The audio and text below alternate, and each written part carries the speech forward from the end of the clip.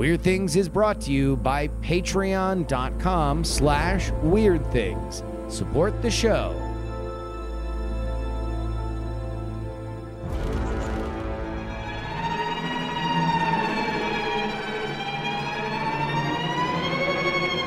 Hello and welcome to the Weird Things podcast. I'm Andrew Mean, joined by Mr. Justin Roberts-Young. Well, hello, friends. Brian Brushwood. You know what I respect is our commitment to showing up every single week. Yeah. Well, the glue that keeps us all together, Mr. Bryce Castillo. Hi, I'm glue. Bryce Glue Castillo. I am glue.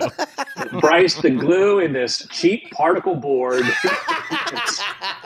Oh, this is nice particle board. They put glue in it. Hi, everybody. Welcome back. Yeah. The glue's the best part, you know. I love that sniffing glue it. could have been working with graphite composites. It could have been holding much better materials together, but you left with this sawdust here. Ask any preschooler. The glue, the paste, it's the best part. Yeah, they love it.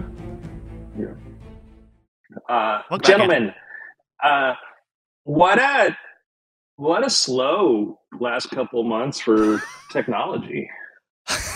Okay. I was really looking forward to my Christmas vacation and chilling out in December and just knowing that the pace of things was this nice, even, predictable run and how relaxing it's all been.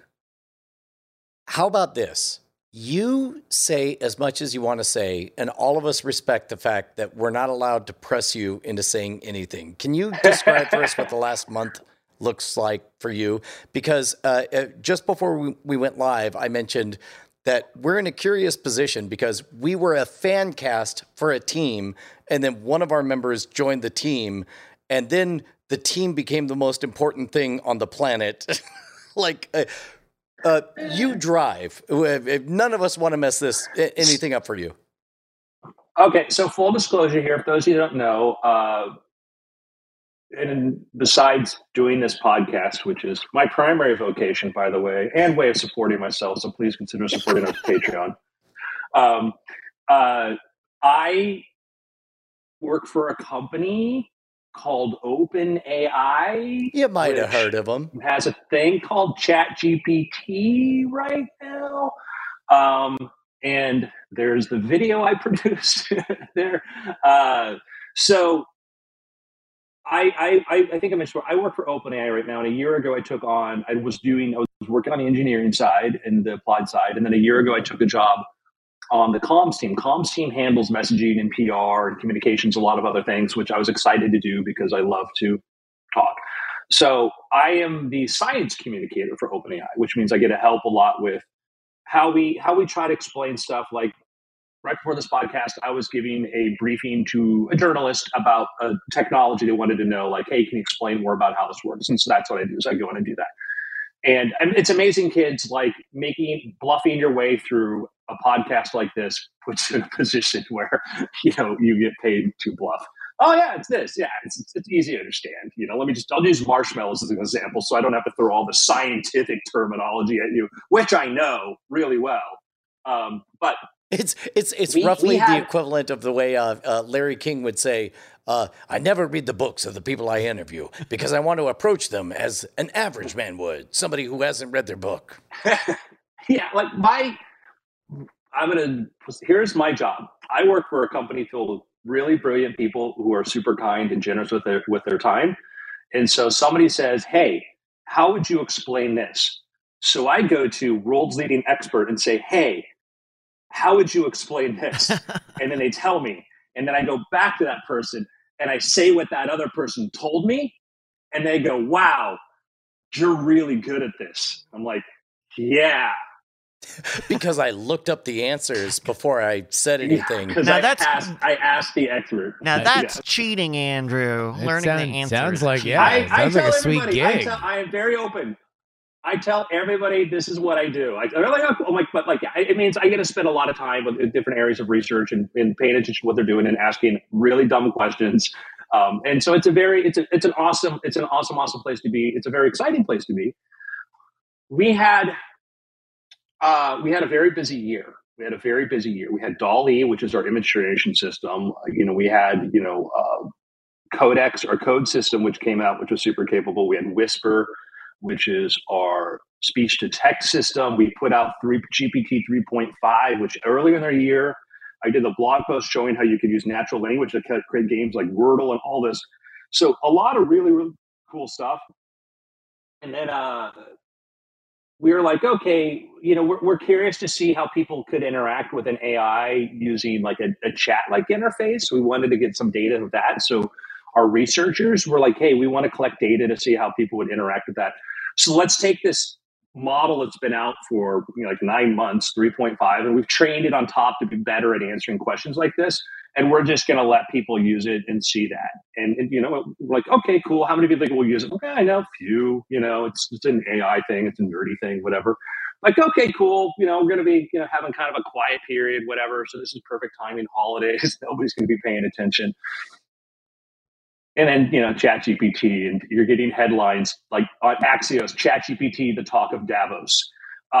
It went 17-year-old kids at the ice cream shop excitedly telling me about how they're using this. Like, it has been insane. I had a fun conversation with our friend Darren Kitchen of Hack5, who is AI obsessed. Like he was telling me that he has not been as excited for a technology since the smartphone kind of revolution that happened back in the aughts and the tens. But he's thinking about a new show about payloads, and he asked ChatGPT to write a script for a show that would go over Hack5 payloads, and it writes a great script. And then he's like, okay, well, how about I have it talk about this specific payload, and just puts a URL for the payload of it. And because ChatGPT understands DuckyScript, which is what it's written in, it does a natural language explanation of exactly what that script does. Wow. It was exceptional. The stuff that he was showing me, it's like you could, with Fiverr, you could find on-camera talent and feed them this. And I don't know if he wouldn't do that because that's not his brand, but he could if he wanted to. It is exceptional. Yeah. I've even used it a little bit for some of the games on Great Night recently, just as a way to generate just quick trivia questions or easy. I've used it for show notes. I hate writing show notes for a podcast. After I'm done producing a podcast, I'm like tired of it, and so I can have it summarize the actual notes I used for the show. I can just summarize it. It's amazing. Not that it's a contest, but I used it to give me a bunch of questions that would be interesting to ask William Shatner live on stage. I wouldn't have admitted to that one. I would have probably hung that hat on my head. No, it's cool. What is interesting, and the thing that we want people to understand is this model is really cool, can do a lot of things, but there are limitations. And if you had asked me 2 months ago, like what were important things I'd want to teach people, one is the idea of how to talk to machines. That's even my Substack has been called How to Talk to Machines, because that's what we get into, from using things like DALL-E and other image generators to talking to here. If you said, what would I love people to learn in the next couple of years? Like, one, how to talk to machines.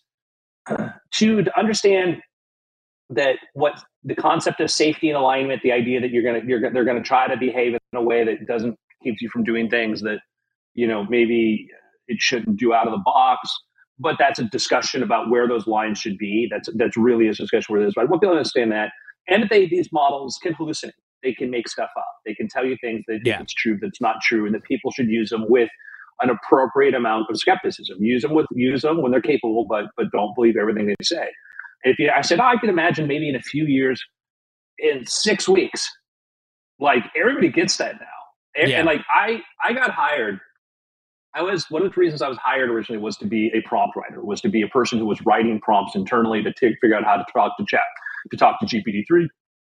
I wrote a lot of the examples and a lot of the documentation for that. And I was the internal prompt whisperer at OpenAI, which was this arcane art of understanding the capabilities of a model and getting it to perform things like this. How to invoke it to do this thing. And then we came up with these instruction following models, which were better. They were the ones trained to sort of understand what a person wants.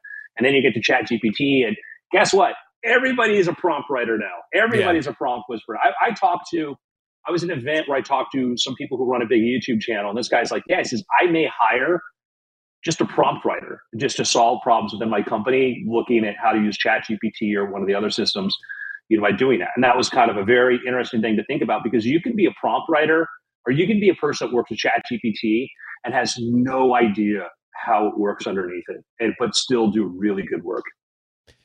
I think it has unlocked and demonstrated something that we have long talked about on this show, which is AI going from something that is magic, and therefore people have magic expectations for it, and often fears. And not to say that there aren't very, very legitimate fears about AI, but if it's a technology, now all of a sudden you have turned a corner with the populace. And I think that is really what I've seen with ChatGPT, is that this is no longer a crazy incantation that may or may not turn us all into frogs. This is something for which has real world applications and real world limitations. And I think it has created, thankfully, a far more robust and interesting discourse about this than I think what was surrounding AI before, which was, somewhere between Cyberdyne and it was all theoretical utopia, hyperbole before, and now all of a sudden it's a practical thing that any of us can interact with and recognize the limitations of. But in the same way that, like, the internet before, it's like, so what? I can find out a sports score. I can do that at the newspaper, right? It's like, no, the internet is a fundamentally society reshaping tool. I suspect AI somewhere south of that, whether it's just south or north of it, who knows? We are at such an early point. It's such an early point in the evolution of this. And the thing I want to reiterate too is that this was a research preview. This was not a product. At the time we launched, it was not a product. Literally, it was the research team wanted to do this. We're like, yeah, it sounds cool. And clearly did not predict the adoption and the crazy amount of attention it's getting. We had a first week and we're like, okay, this will blow over. And then it blew up because now people are paying attention to AI, and the acceleration is only going to continue between us and other people and what's going on. Can I speculate as to how that came to pass? This is normally the stuff we would talk about in After Talk, but I suspect that because you're 100% correct in that everything that's there was always there. But as somebody who has interfaced as a beta user of the technology, there were layers that you had to puncture, one layer, log in, layer. And instead, by reducing, quite simply, the number of clicks it took to access the thing, that was the actuating event, right? Yeah, 100%. Yeah, 100%. It is. We looked at, because we did no wait list, no cost. Anybody could go up and use it. That getting rid of all that bit of friction where, gauging, because we've had anybody can use our playground and get free credits. You get $18 of credits to use that. Anybody can do that, and we see a lot of people using that. But there is a certain number of steps. But we saw this excitement, but it was really hard for us, particularly because one, it was the raw capability in that 3.5 model, like I said, had been around for the better part of a year. And it was an example of Brian, you and I talk a lot about how when we give people advice, like you mentioned, we do this often in our After Things shows, get rid of the friction. What you think is a minor bump can be a huge bump to people. And you don't know how many people just decided not to. And we got rid of all the friction just to make it simple. And then that made this, you started to see, boom, all the text pop up on Twitter and all this happened. And that I think that's, we numbers we've talked about, we went to 1 million users in the first few days, which set some sort of record for tech adoption. And that shows you what can happen if you have something that's exciting and you can get rid of the friction. The challenge we've had, of course, is research preview. It's not like we had tons of server farms just set aside to provide, you guys, I suspect, would have to hustle to provide the horsepower to make everything continue to happen. Anybody walks in the building, we frisk them for GPUs. Okay, use these, Just hold them up by their feet, shake out the GPUs when you hold them upside down. Yeah, and I want to give a shout out to, we have amazing researchers here. And as you've seen by the quality of what this has been able to do, that even at this stage, that this is this usable and that people are able to integrate this workflow is amazing. Our engineers that have had to meet with this capacity, meet with this demand, these people have been doing incredible work. Our product managers and the people who've been just doing this, it disrupted like holiday plans for many people, way more than for me, and people who but they love what they're trying to do. They're excited about making this available. They see this. The excitement of seeing somebody do something cool. You read a story about somebody who has dyslexia, who's able to use it to help write a story or write a letter. We had an example of this Korean woman was able to write holiday cards in English for all of her family members doing this. Like, you get these examples that just go, holy cow. Like, you knew this capability was out there, but when people discover this for themselves, I talked to a student at Stanford who's from another country, and he's been using this to help him write his essays and craft, not to write them for them, but to help him take his native language, which he can understand, and translate to another language and communicate better. And he feels like he can talk to people now. Yeah. I mean, I think when we were talking about DALL-E sometime last year, I had a similar feeling about that of like, you could use something like that to help you imagine things, to picture things, to visualize things, especially if maybe you have like aphantasia or some sort of processing image recognition issue. And I think ChatGPT or if you're seeking an appropriate metaphor for an idea that you're trying to put words to, you can type it out and then see what DALL-E comes up with, and maybe it lands, maybe it doesn't. I like to call finding that metaphor Bri. I did a talk for some YouTubers, and I was explaining how you could use DALL-E to prototype thumbnails. And in the middle of the talk, one guy was furiously typing away on his phone, talking to somebody, explaining what I'm talking about, people taking photos of my slides. And then right after the talk, he came up and he showed me the thumbnail that he had the person generate as a background, because he had a trouble, because he shot in some location where everybody used the same image and he needed a different image, and he used the DALL-E to go do that. And it was just crazy to see that adoption rate. It's funny. Like Ledwin in the chat mentioned, says you should have asked it what would happen. And it's meaning that we're trying to figure out, like, how would you predict what's going to happen with ChatGPT? It's like, maybe you should have asked it. It's a very fair point. And that's one of the things that we are trying internally to integrate this into our workflow. I use this tool and our other tools all daily, hourly, to sort of do stuff and do things like that. But it's all too often that you work your way through something like, man, I probably could have got the AI to do that for me quicker. And you guys mentioned bullet points and things like that. Yeah, I have to write summaries and other stuff, a lot of these things like that. And now it's just my default. I just throw a bunch of data at that and get it and go like, is this good? Cool. Moving on. So we should have asked. I wouldn't be surprised if we're not allowed to explore this area. So feel free to divert me. But as an outsider, I feel like OpenAI has done an extraordinary job of slow rolling. Like, yes, ChatGPT became very, very famous very quickly, partly because there were fewer hurdles to get to it.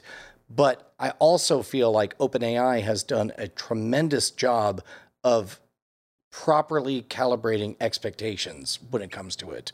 To the extent that you're able to, how much can you speak to that? Yeah, I mean, we have a man with job says nice things about people who gave him job. Right. And more news. That's why I don't want to push too hard, because I know it's a very delicate. I want to get, like, I'm at this company because I really like the values of the people there. It's a place where you can be heard.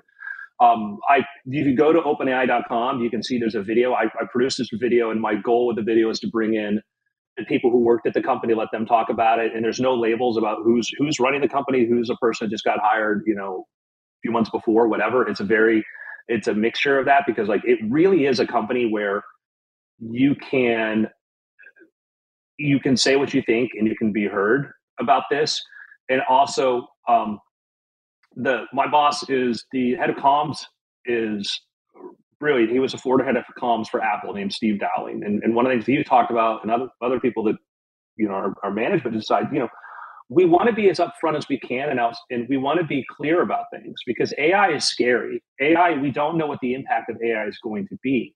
There could be good outcomes, there could be bad outcomes, and we try to put the warning labels out front. If you go, like when you go to ChatGPT, it says, "Hey, this makes up stuff. Hey, this does stuff. This is." We're not trying to this. We're like, yeah, no, don't rely upon this for critical stuff right now. Don't do this. Our goal is to get to there, but we're not there. We're not there yet, and so we do try, and there's different schools of thought that should you put this in front of people at all, in front of just the general public at all or not. There's a lot of different opinions on that about what to do. And every time we do something, there's a big debate. And I've been involved in debates about things I feel strongly about, but then the outcome was different, but I understood the reasoning of that. And I think that's a thing. I think the takeaway is to say yeah, we really want to tell people this is what we're going to do. These are the limitations. We want you to understand that, because we know that there's so much more progress coming, number one. So we're not afraid that people are well, AI is a dead end, let's move on. But also, we don't want to overpromise. We really don't want to overpromise. And we'll get accused of oh, you guys, I'm I don't think what we've ever said, I'm not aware of what we've ever done would be classified as making any kind of promise. But people who get excited about it say that, and it kind of gets attributed backwards. And there may be cases where it said stuff, but when we did GPT-2, originally, it was before I came to work there. We released this, we showed a paper about it, we talked about it, but said, hey, this may be too dangerous to release. And some people were you guys, it's idiotic. Why do you think that? And other people are shouldn't we be putting this out there, because this was a system that could construct sentences and believable paragraphs and stuff. And we sat on it for a while, trying to figure out GPT-2, should we put that out there? And then after we had an idea of looking at usage and things like this, about what could it do, whatever, a model of that scale, we said, you know what, I think we're okay with this. And we made it available to the general public, open sourced it so people could build on top of it. But each time we go to a new model, we have that debate, is this a thing? And now we're at the point where maybe not giving all of the code away is the best idea, because of the ease of use, if there's no way to monitor the outputs for it. And there's a debate. There is a discussion to say, are we right in that or not? I don't know, but we do want to be upfront about these capabilities. What's it like if we're going to time travel, I want to say it was 6 years ago that we were all talking about Nick Bostrom's super intelligence, I believe was the paper. To go from outside looking in to being on the inside on that. If you told me 6 years ago I would have the role that I do at OpenAI, that would sound like science fiction to me. Yeah. But if you look at, 6 years ago was when I first started getting into training my own little models and trying to understand this, because I realized how AI was going to be there. I could see directionally how I could end up there, but the reality of the position I'm in and the input I get to have just completely has taken me aback. And that is, to anybody out there, I was in my 40s. I decided to get in AI. I was in my 40s. And now I'm lucky to work with incredibly talented people and, be at a place that's doing such cool stuff. So I say, for anybody, never too late. But to see what's going on from the inside, one is you get to see the evolution of thinking. There was this thing of was AI going to be just some really wicked algorithm that you could put on, an Xbox and it would take over the world, or was it going to be something a lot bigger, and that's where we kind of tend to think that the models you use to build GPT-3 that took the fifth largest supercomputer in the world. So our understanding of what appeared the most likely path forward is clear. Not to say that it is. There could be some other researchers at some other outfit doing some completely radically different approach that may leapfrog everything. But the understanding of how we get there seems a little clearer now, of one, deep learning, using these methods. So I'd say that's the thing, the big update, to say okay, we have an idea there. Not it's probably less likely to be two people with an algorithm and a small computer system to do it. Although I cannot say definitively that's not the case. But I would say that we do see an outcome of okay, building we're doing, building bigger computer systems, learning how to build better architectures and moving forward gets us to AGI. And that is, by the way, that's OpenAI's goal. Our goal is AGI. we're not the DALL-E company. We're not the ChatGPT company. Our goal is AGI, and our investors, everybody involved with us, and our partners understand that. And by the way, too, just a structure point of view, OpenAI is owned by a nonprofit, and that nonprofit has a different incentive structure. The majority of the people who make decisions for the nonprofit don't benefit financially by the success of OpenAI. So their incentive is to make sure that we do things the right way and the safe way. And that's what's crazy about this company, is that we are owned by a nonprofit. You have to stop and think about that. So we could say, oh, we want to productize, or we want to do this. And we could say, well, is that going to get us closer to AGI? Number one. Number two, is this in the best interest of humanity? The nonprofit's goal is to develop AI, develop AGI that is the best interest of humanity. And that means trade-offs. It doesn't mean there's a perfect path where nobody gets disrupted, but trying to find sort of the best decision on that. So I'm certain that you cannot speak for OpenAI on many, many things, but you probably can speak for Andrew Mayne. Andrew Mayne, the human, entering this wild roller coaster of OpenAI's and ChatGPT's success.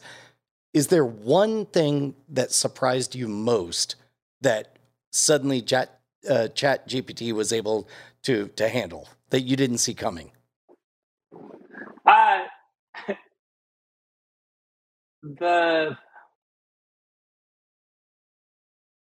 It's a great question, and I'm trying to think. I'll share sort of an amusing anecdote. Is I found myself arguing with AIs more than I thought I would to understand their reasoning. Like literally, like, why did you say that? I said this? Yeah, but pointing out their logical fallacies.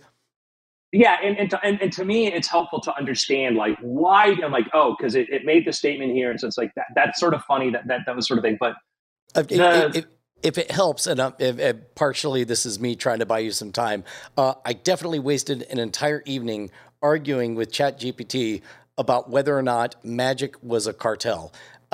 Like they're intentionally restriction or information in order to up their profits. That sounds like a cartel. And they're like, no, but a cartel is different. I'm like, I don't know, is it? And then on we went for too many hours. Yeah, I would say that that's a great point, because the ability for it to often incorporate in the flow of like what was great about the ChatGPT interface is I've been building like my first app that I built on top of GPT-3, which I was going to go do as my own company, but then I looked at like the cost to sort of make this thing free was going to be really limited. If you go to aichannels.app, you can see I was trying to build a chat interface to allow you to do tasks and stuff like this. It just was not because, oh, I created like, no, it's obvious. This is clearly the obvious future. The obvious future was the way we're all talking to each other right now via chat. We're going to put AI in there, and chat's going to be doing that. But what was sort of really interesting is watching as these models got smarter was that back and forth. There's a COVID, Andrew. It's the models, the back and forth with these systems, like seeing how their capability to sort of like, you have an argument and you go forward, you have another argument and you go forward and whatnot. That was really interesting to me, is to see these things just it gets eerie, because you start to talk to this thing thinking I'm talking to a thing. So this is an example of like, I had a thing there called Nobot, which would actually look stuff up on Wikipedia and give you answers. Oh, wow. But yeah, this was what I did 3 years ago. This was my AI channels thing, just sort of seeing that. But to see as the models became more capable and these things to become more powerful has been exciting. Yeah, and I feel like we still haven't seen someone make a use case like this, like what I'm seeing with the AI channels of this is a specific bot, or this is a specific type of conversation that you can have, like funneled in like that. Well, I think there's really a question of exactly what the best interface is right now, right? You know what I mean? And that's what I think ChatGPT unlocked, is that when you can come to this one forge and make so many different things. Do you need to be pointed that, oh, here's the sports one, and here's the weather one, and here's the coding one? It's like, I don't know. I think we're going to find out. We are at the very, very, very, very beginning of a big bang, in my opinion. The reason I use those metaphors is more to think about folders. Yeah. I'm going to go over here and have a conversation about what my business is doing. So I want that over there, and maybe that bot's more aligned towards business things. Then I want to have a conversation about creative writing. So I'm going to go to this other bot and have a conversation about that. But the chat interface, the thing is, you look at, if you've outputted code with ChatGPT, you see it puts it in a box you can copy paste from, which is just brilliant. Like our designers who worked on that did like a really, really great job, and what they've been able to integrate has been amazing. So there's a difference between things that require a scientific breakthrough and things that require an engineering refinement. Everything I'm seeing from ChatGPT would indicate to me that eventually, not today, but maybe someday, I would be able to announce my name, announce all of the channels and the things that I've done, have it self-filter everything that exists on the internet and everything I've said, evaluate roughly how I've grown as a performer and a storyteller, and then make suggestions about where are underserved markets that I might move on from here. Speaking only as Andrew Mayne, does that sound crazy? No, and I'll give you an example of something you hear talked about and explain why it's really important.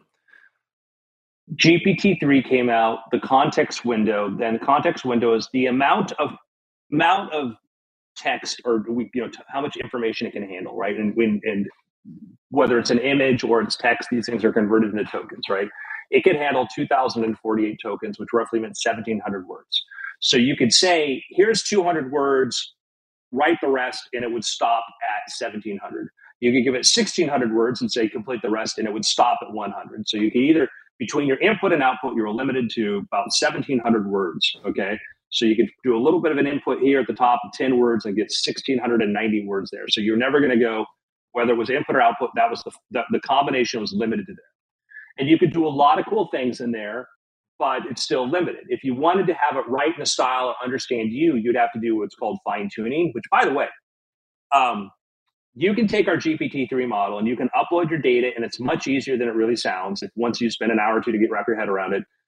And you could train it on examples and input, any type of work you've done that has inputs or outputs or just long form examples. You can give it examples, and for a few dollars, create your own version of GPT-3 that does that, which is way underused compared to how powerful it is. And there's a great example from somebody on the Weights and Biases YouTube channel where they did it with Doctor Who episodes, like basically trained it to like come up with like episode ideas or something. It was just a very simple, cost them $3 to make a model to do that. So there is so much. Part of the thing about ChatGPT, by the way, was there was so much low-hanging fruit and easy to do things out there that people did not realize. And right. I think fine-tuning models is another. Yeah, that's the video right there. Really well explained. Walks you through how to use a Colab notebook, which is an online way to basically run code without having to run on your computer. Anyhow, as those context windows get bigger, what was awesome about GPT 3.5 is we doubled the size of that. We doubled the size of that context window. So now you could put a lot more examples. I could give it 5 letters, 5 things I've done or whatever, and then say, write a letter now based upon this input, and it would pick up those patterns. So as those hopefully continue to get bigger and bigger, you get to a point where you can put the entire corpus of Brian Brushwood into there and then say, now tell me something.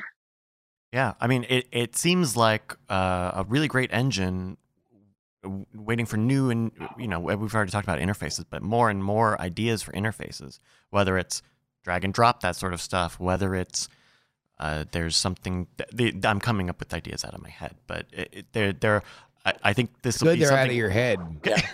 I mean, maybe leave that to ChatGPT, but whatever. But it's interesting. It'll be interesting to see what people build with it, because that'll be the extra special sauce. Again, I think we're at the beginning. We are like we are seeing the blink on the horizon that is the explosion that changes the world, in my opinion. Sprinkle it in. I have a Google News alert for ChatGPT among many other things, and I just clicked on it because it literally just came into my inbox 4 minutes ago. Top headline: ChatGPT, CEOs at Davos are using it to write work emails. Yeah, CNN Business, and that's the. It's interesting. It's just like you said, like figuring out the use cases and stuff. And we struggled. Like we would go back and forth and say, like, what about this and what about this? And there were startups and people building like email sort of things to try to solve this problem, which you could kind of do in the playground if you knew what you're doing. But all we sort of needed was a more structured environment to do it. And it's amazing to see all the little things that people are using it for that weren't on the description list. My fear when I wrote, so if you go to OpenAI and you sign up to use our environment there, you'll see in the documentation, you'll see for GPT-3, you'll see a list of examples. And I wrote a majority of those, I think, and a lot of like looking for examples are already out there. And then are me just staying up late at night thinking, I need a thing that shows this capability and does this or whatever. And I came up with this list. There's a list of like 20 of these things or something. And my fear was, I don't want people thinking this is all it can do. I don't want people to look at this list that was just literally me putting things together in my spare time while doing other stuff and think this is the full capability of the system. And for a long time, there wasn't a lot of stuff that was really outside that box. Now with ChatGPT, with so many more people playing at it and with problems going, can I solve this? Who aren't limited by these examples we wrote, it's been great to see people all of a sudden solve things like this. Yeah. So it's funny too, is that like, I'll see people when other companies want to show the capabilities of their systems, they'll use ours as examples, and I'll see the exact example that I wrote, and like it's funny, like I'll see this, like they're using that, like it's a phrase I came up with there before this, and it's just, it's like my space raccoon showing up in there's a test example for other stuff. Yeah. Well, here's something that you can solve for. Patreon.com/weirdthings. Patreon.com/weirdthings is where you support this show. We don't get paid if we don't do a show, which means we haven't gotten paid when we didn't do shows. But guess what? We're doing shows now, and you can pay us for them. Head on over there right now. Patreon.com/weirdthings gets you the After Things podcast, where we talk about how to be an independent creator and so much more. Patreon.com/weirdthings. Yeah, maybe ChatGPT could punch that up. We'll work on it. A little bit. Yeah, you see the Ryan Reynolds Mint Mobile commercial? No. What's all Ryan up to now? Ryan, he did a ChatGPT commercial. He did a commercial for Mint Mobile using ChatGPT. And check that. It's cool because what he did, what I loved was it, like, he says, I'm going to ask ChatGPT, and there's a swear word in it, by the way. It needs to have a swear word, explain this deal that we're offering, and just doing the style, whatever. Joke, curse word still going, big wireless.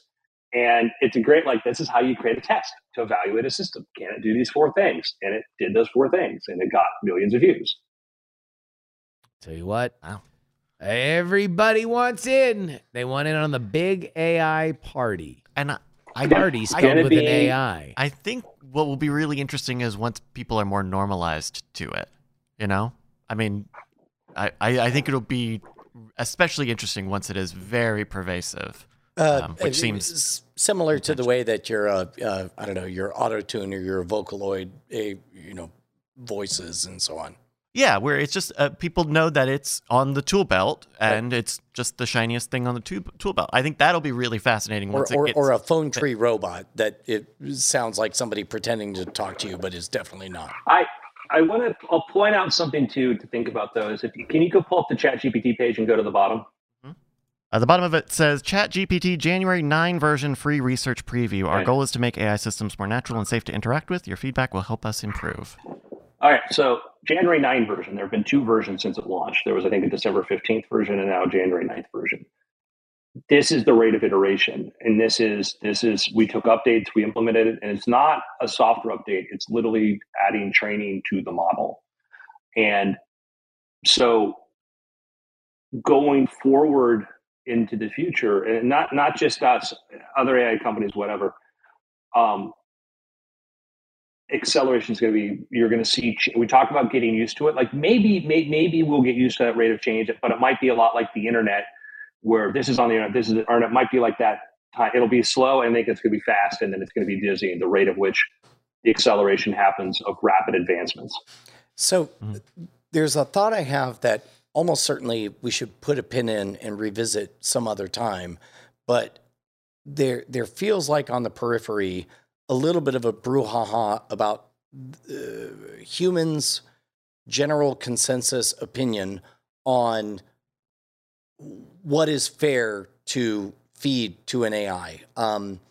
A human reads a whole bunch of stuff and is able to quote various people or whatever, but an AI is in the unique position of being able to accurately remember everything that it's been fed. Maybe now is not the time, but if it is there anything you can share or speak to about that emerging conflict that I think is on the horizon. Yeah, I mean, speaking for myself, I have what I feel is acceptable, like what I think is fair, and I as a writer, I read a lot of Michael Crichton, Stephen King, and James Patterson, and then some Suzanne Collins, and then settled into my style. And if you took any one of those away from me, I would be writing very differently. Right. So I am certainly a product of that. And people would argue, yes, AI can be a product of it, but the scale is what makes the difference. And I don't know that scale for me is ever an argument to have a line. I don't know, just because you have to figure out what scale, at what point. Because also, it's been pointed out, like, these models, they get the sense of stuff, but they don't literally remember it. They come up with a probabilistic sort of thing. There may be cases where they do certain specific things, but generally speaking, you pick up enough pattern. Like, I'll give you an example of this. I've brought this up before. When former President Obama, they announced his official White House photo, he's sitting in a chair against this like hedge, this green background, right? And it's kind of a modern, actually a very cool portrait if you look at it and think about what it was trying to sort of go for. The moment that got announced, I sent an animated GIF at the same exact moment Justin sent me an animated GIF. And at the same, I click send, and right as I click send, at the same time was the image of Homer Simpson sliding back into the hedge. Yeah. And it was eerie. It was, and we still kind of go, yeah, we spend a lot of time around each other. Yeah, like, that's just a little, and that's with models and stuff. A lot of it's like, there's sometimes you pick up a style and you don't have to remember it verbatim. You just sort of know, you just sort of pick, and that's part of it too, is it's like, is it memorizing, or does it just, is there such a noticeable pattern? And so are you protecting the end product or the thought process? A thought process is something hard to sort of say that, and if you have a completely different chain of sequence of events that leads you to the same thing, it's a big question. I think that my personal take is, I used to write magic books, then file trading kind of ruined that with people just make a PDF of it. And so the book sales declined. But at that point, bandwidth was limited, whatever. So I shifted to DVDs, and I did DVDs. And Justin and I had a DVD business for years doing magic DVDs, which was great for a good 5-year period or so. And then file sharing and bandwidth increased to be able to handle larger video files. And as soon as that happened, we watched the DVD sales go down. This is when you guys shifted to some kind of physical gimmick where, absent the gimmick, you couldn't do the trick, right? Yeah, that was a point too. You started to come up like, can you put a physical gimmick in there to make the difference? And that was a shift there for that. But every disruption that came about, changed the business model or destroyed it entirely, also created an opportunity. Because at the same time, I'm struggling. Justin and I are going through, the bad memory here, trigger alert, Justin, buckets of keys to find keys to build a key trick, kind of thing. And just, I may have been on the phone during one of these moments where we're having a cool, casual conversation, and I hear a cacophony of metal, and I'm like, what is happening? And Justin casually says, I have to assemble all of these key things. I had a really cool idea for a trick that was like a push a key through a bill and do this sort of thing. And I had a gimmick and I had all that. And we found out that we could go to Locksmith. I actually had totally blocked this out. No, the key gimmick. Jesus. Sorry. I'm sorry. You were not a fan. I'm sorry. Yeah. Nobody was a fan. That one was a pain in the ass. There were a lot. There was one with photos that it was a little pack of like 6 photos that was just, I remember photosynthesis. Yeah, that I was that was one of them. That was one of the few all-nighters where it's like, it was great because we had a big order. We had a big pre-order from the distributor, but at the same time, it's like, all right, I guess I'll watch all of Chuck. So, the point I bring in there is like, yeah, we had to go do horrible. We had there's Adam Smith describes a pin factory as this like extremely efficient in the sense that every person's time is being maximized, but extremely inefficient in the sense that there's 3 guys making pins, which a machine could make their entire daily output in a minute. And I was building pen factories, but that's neither here nor there. The point I was trying to get at though is that like it's just these things disrupt. But while we're doing this, Brian's building a YouTube channel.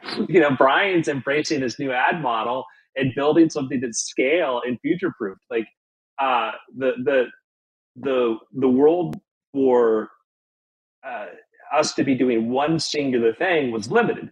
But Brian is in a world where he can do a YouTube channel and he can make stuff or have stuff made, but do all of that kind of thing. And there's just it's not to say that making stuff went away, but there's new opportunities. So I'd say that like the example I give is this. The camera was invented in 1816. Okay.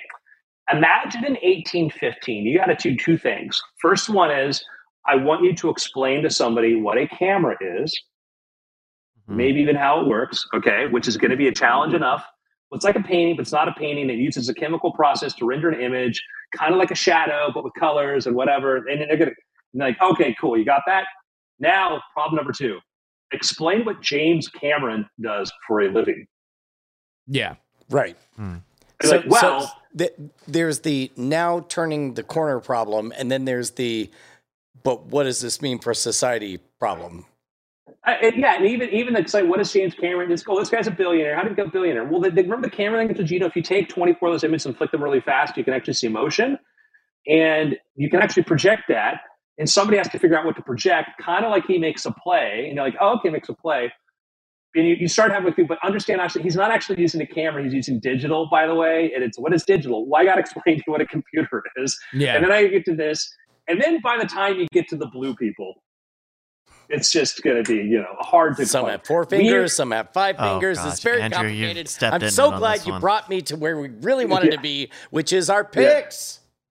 Well, okay, so long story short, that's what the future is going to be like. But it took 200 years to get from there to James Cameron making Avatar. The point that our what the hell does this guy? What does Sheila Milveston do in 8 years from now? It might just be 8 years from now. It might be shorter. That it's like even like a prompt whisperer. Like, what is that? What's a prompt whisperer? Yeah. What's a prompt writer? Like, we have AI systems or language models, but there's special ways to get them to do what they want to do. Well, just read some Harry Potter and you'll get it. Anybody who's messed around with DALL-E understands that it's like there is a craft to whispering the right words to DALL-E to get exactly what you want. And it's one of those things that you can only truly understand after you've tried it a few times. Well, I bring that up because I'm pretty good. I'm a prompt troubleshooter, and people have like, hey, how do you do this? I'm the guy that people go to like, can you solve this problem for us? I'm like, yeah. So when DALL-E came out, I'm like, what's prompting? Let's get going. And I made some fun examples that we used in some of the demos and stuff, just a couple of them. But when we brought in artists who really understood the language of vision and how to describe things in that sense, it was blown away. We're just watching these incredible things because they understood and saw the world in ways that I did. And we had unlocked this ability to write prompts in people to just talk to systems like that. It was one of those awesome discoveries to figure out that if you mention a specific piece of equipment at a specific time in a specific location, then all of a sudden DALL-E would fill in all of the gaps and give you exactly what a Polaroid photo of somebody who completed Pitfall in so much time would send in as proof for their patch. But the numbers would be all messy. There's a comment here, which is a great point. Stoic Squirrel asks, I understand that AI is a tool, just like tools that came before, but will there come a time when, as Bill Joy once said, the future doesn't need us? I mean, existence needs existence. TANTS. I don't know that the present needs us to start with, but in Bill Joy, I remember that cover of Wired magazine where they kind of gave attention to that. I would say that if you're saying that there is a conceivable world where these systems are really, like, ChatGPT is really neat, but it's stateless, right? Other than the context window, when you restart it, it starts over, starts fresh. It doesn't sit there idling on a computer thinking about what it wants to do next. It gets a command and it goes there. When you get into stateful systems that sit there and prompt themselves and go back and forth and continue to run and operate, forgetting the debate over consciousness, which is kind of silly to me unless you can come up with a concrete definition of which we can test for.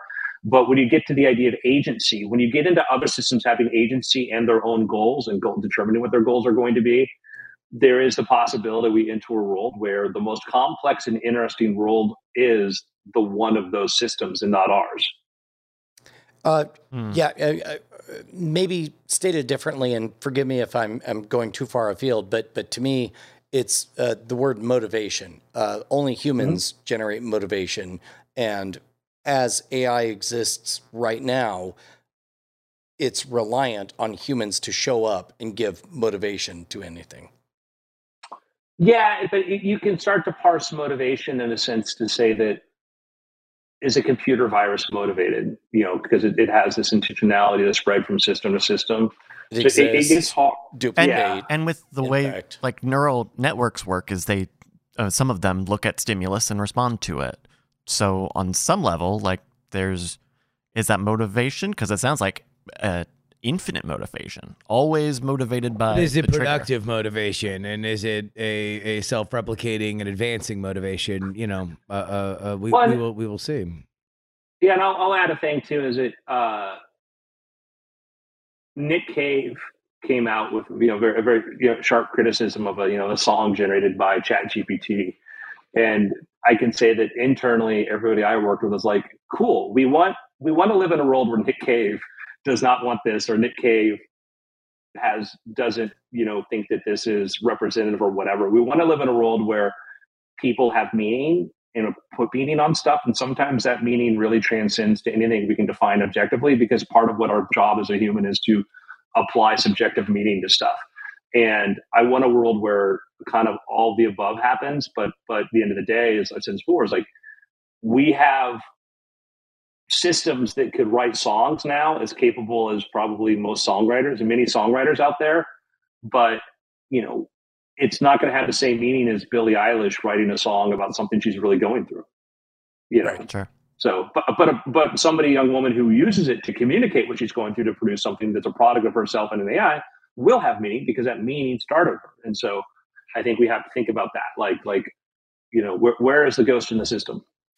Well, and how much of human propriety can we, ultimately imitate, today and 10, 20, 30 years from now? And that'll change. Bryce, I'm confident that I get people like, you're an AI and you write novels, use AI to write your novels. I'm like, not yet.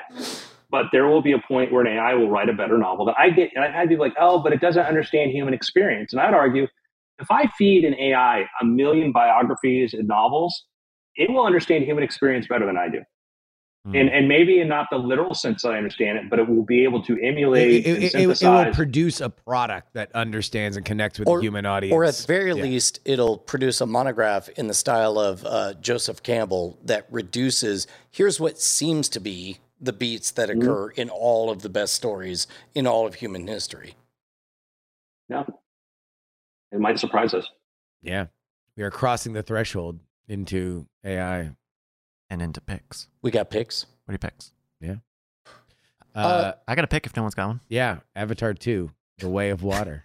Yeah? My pick. I love it. You loved it. I love it. It's just a great movie, man. I don't know why. I'm sorry. The most profitable movie of the last year.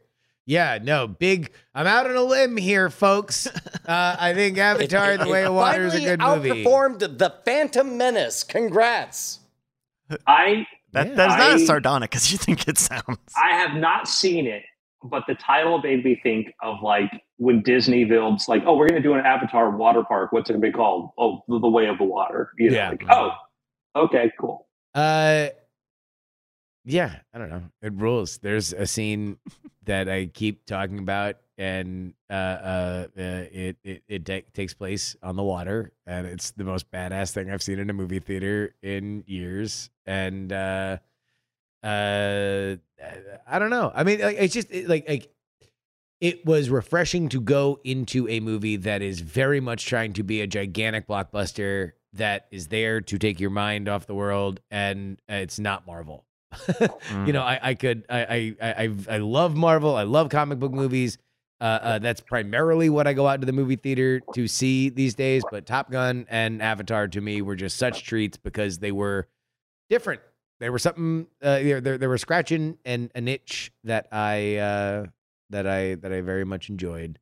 And my favorite part about the movie is how well they explained how you can breathe underwater in various different scenes that happen around like a 10-minute period. That if you left the theater, during that time, you would be confused a couple of hours later. You might be confused by things that pay off at the end of the movie, and then you just talk about how they weren't explained. Yeah. Are they breathing underwater? I don't know. Yeah. But that was my favorite part, was how well they explained breathing underwater. Andrew, my pick is The Last of Us. You know what's really hard is to take a story that works in one medium and try to tell it in another medium. Very few movies or television properties are able to do that. One that looks like it just might pull it off is The Last of Us.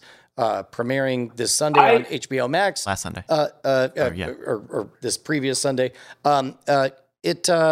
It very much feels like a video game at sometimes. Good. I like that. Well, and a video game that is designed to look like a movie. Like, that game is a movie. It's a very interesting take, because we've talked about this before. The problem with trying to turn a video game into a movie historically has been, and the lesson Hollywood never learns is that the most important narrative, and I will explain why I think Last of Us is an exception, is the most important narrative in the video game is the player's narrative, the actual your experience. Did I beat this? Did I win this? Did I do this?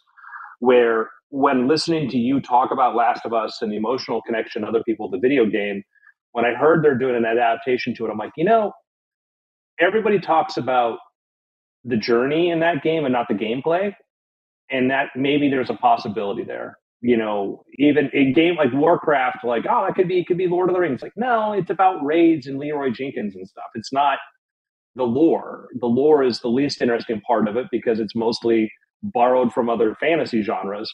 There's not a great story, and people are like, oh no, there's this big. I'm like, yeah, but that's a great summary. But the story where Last of Us, where you have these characters in the game which were very emotional, inspired people, etc. So to see that work as a movie, a TV series, I think is great. I'm looking forward to watching it.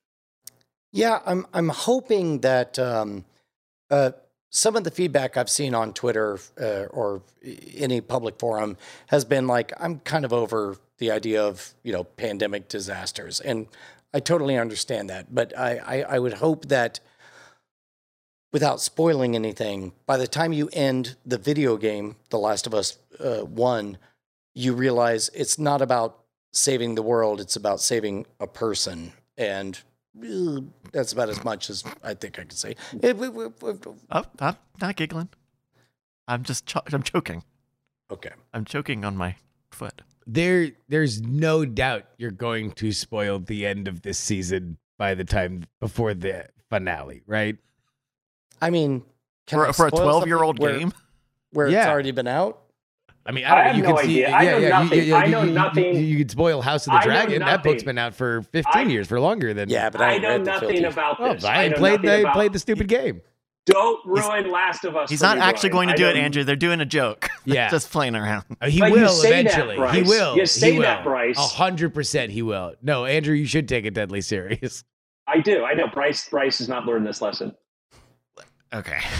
I've got to pick it. I'm sorry, Bryce. Brian does not spoil things. I lied. I apologize, Bryce. I didn't mean that. Brian never spoils stuff like, the thing about the ending of Spider-Man. No, don't say. No, it's not a spoiler. I'm trying to de-escalate the situation and continue the podcast. And failing, Bryce.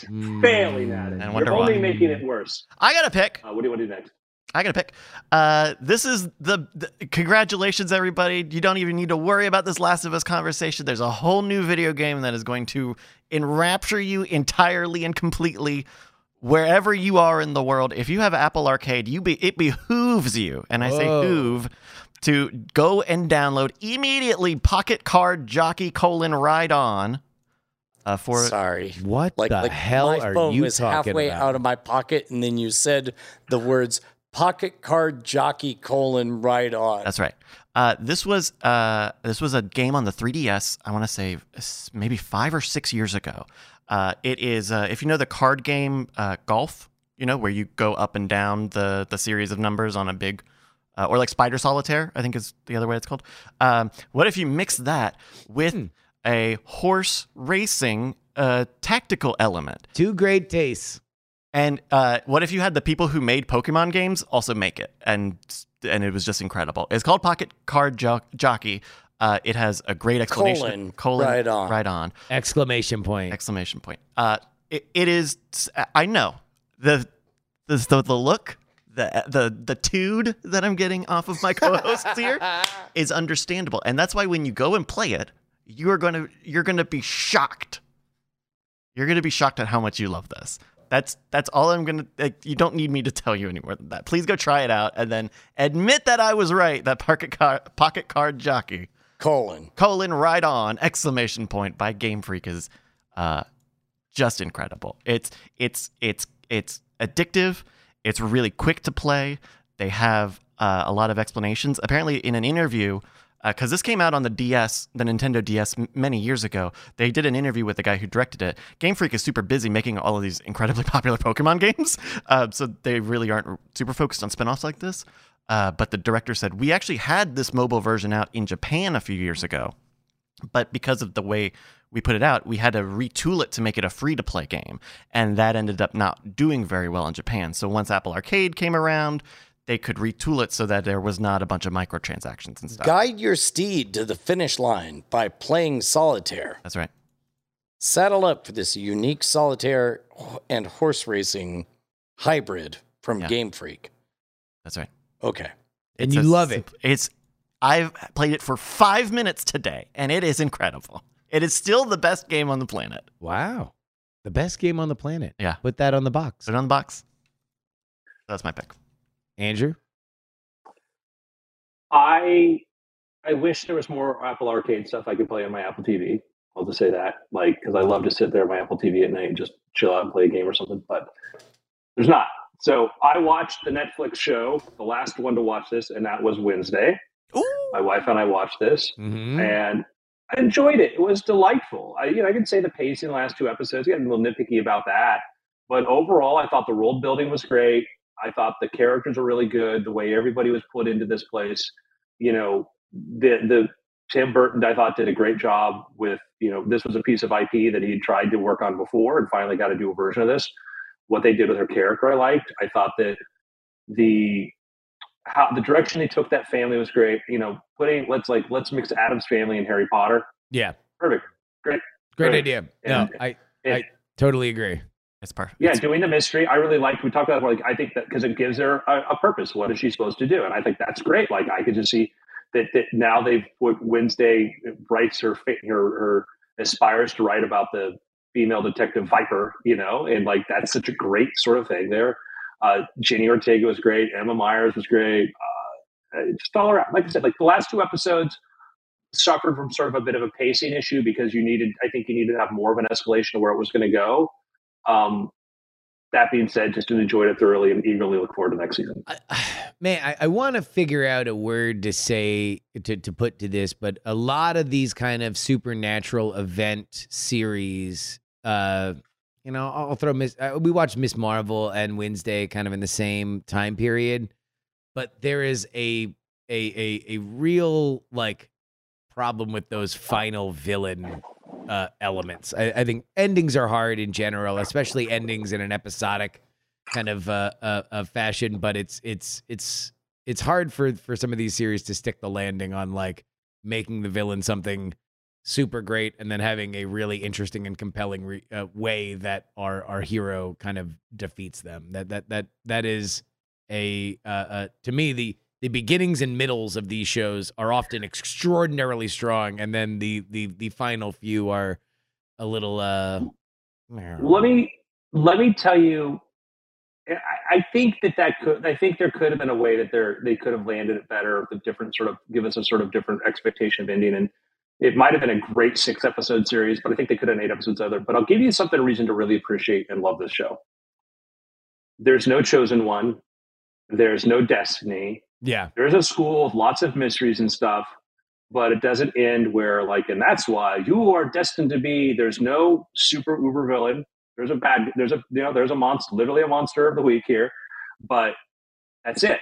And I like that. I like the idea because this is a show that could go on for a long time. Yeah. I mean, I think there is a destiny or a chosen one when it comes to this particular mystery, but certainly not forever. There's no like oh, this you are the person to bring balance to the force kind of way. Yeah.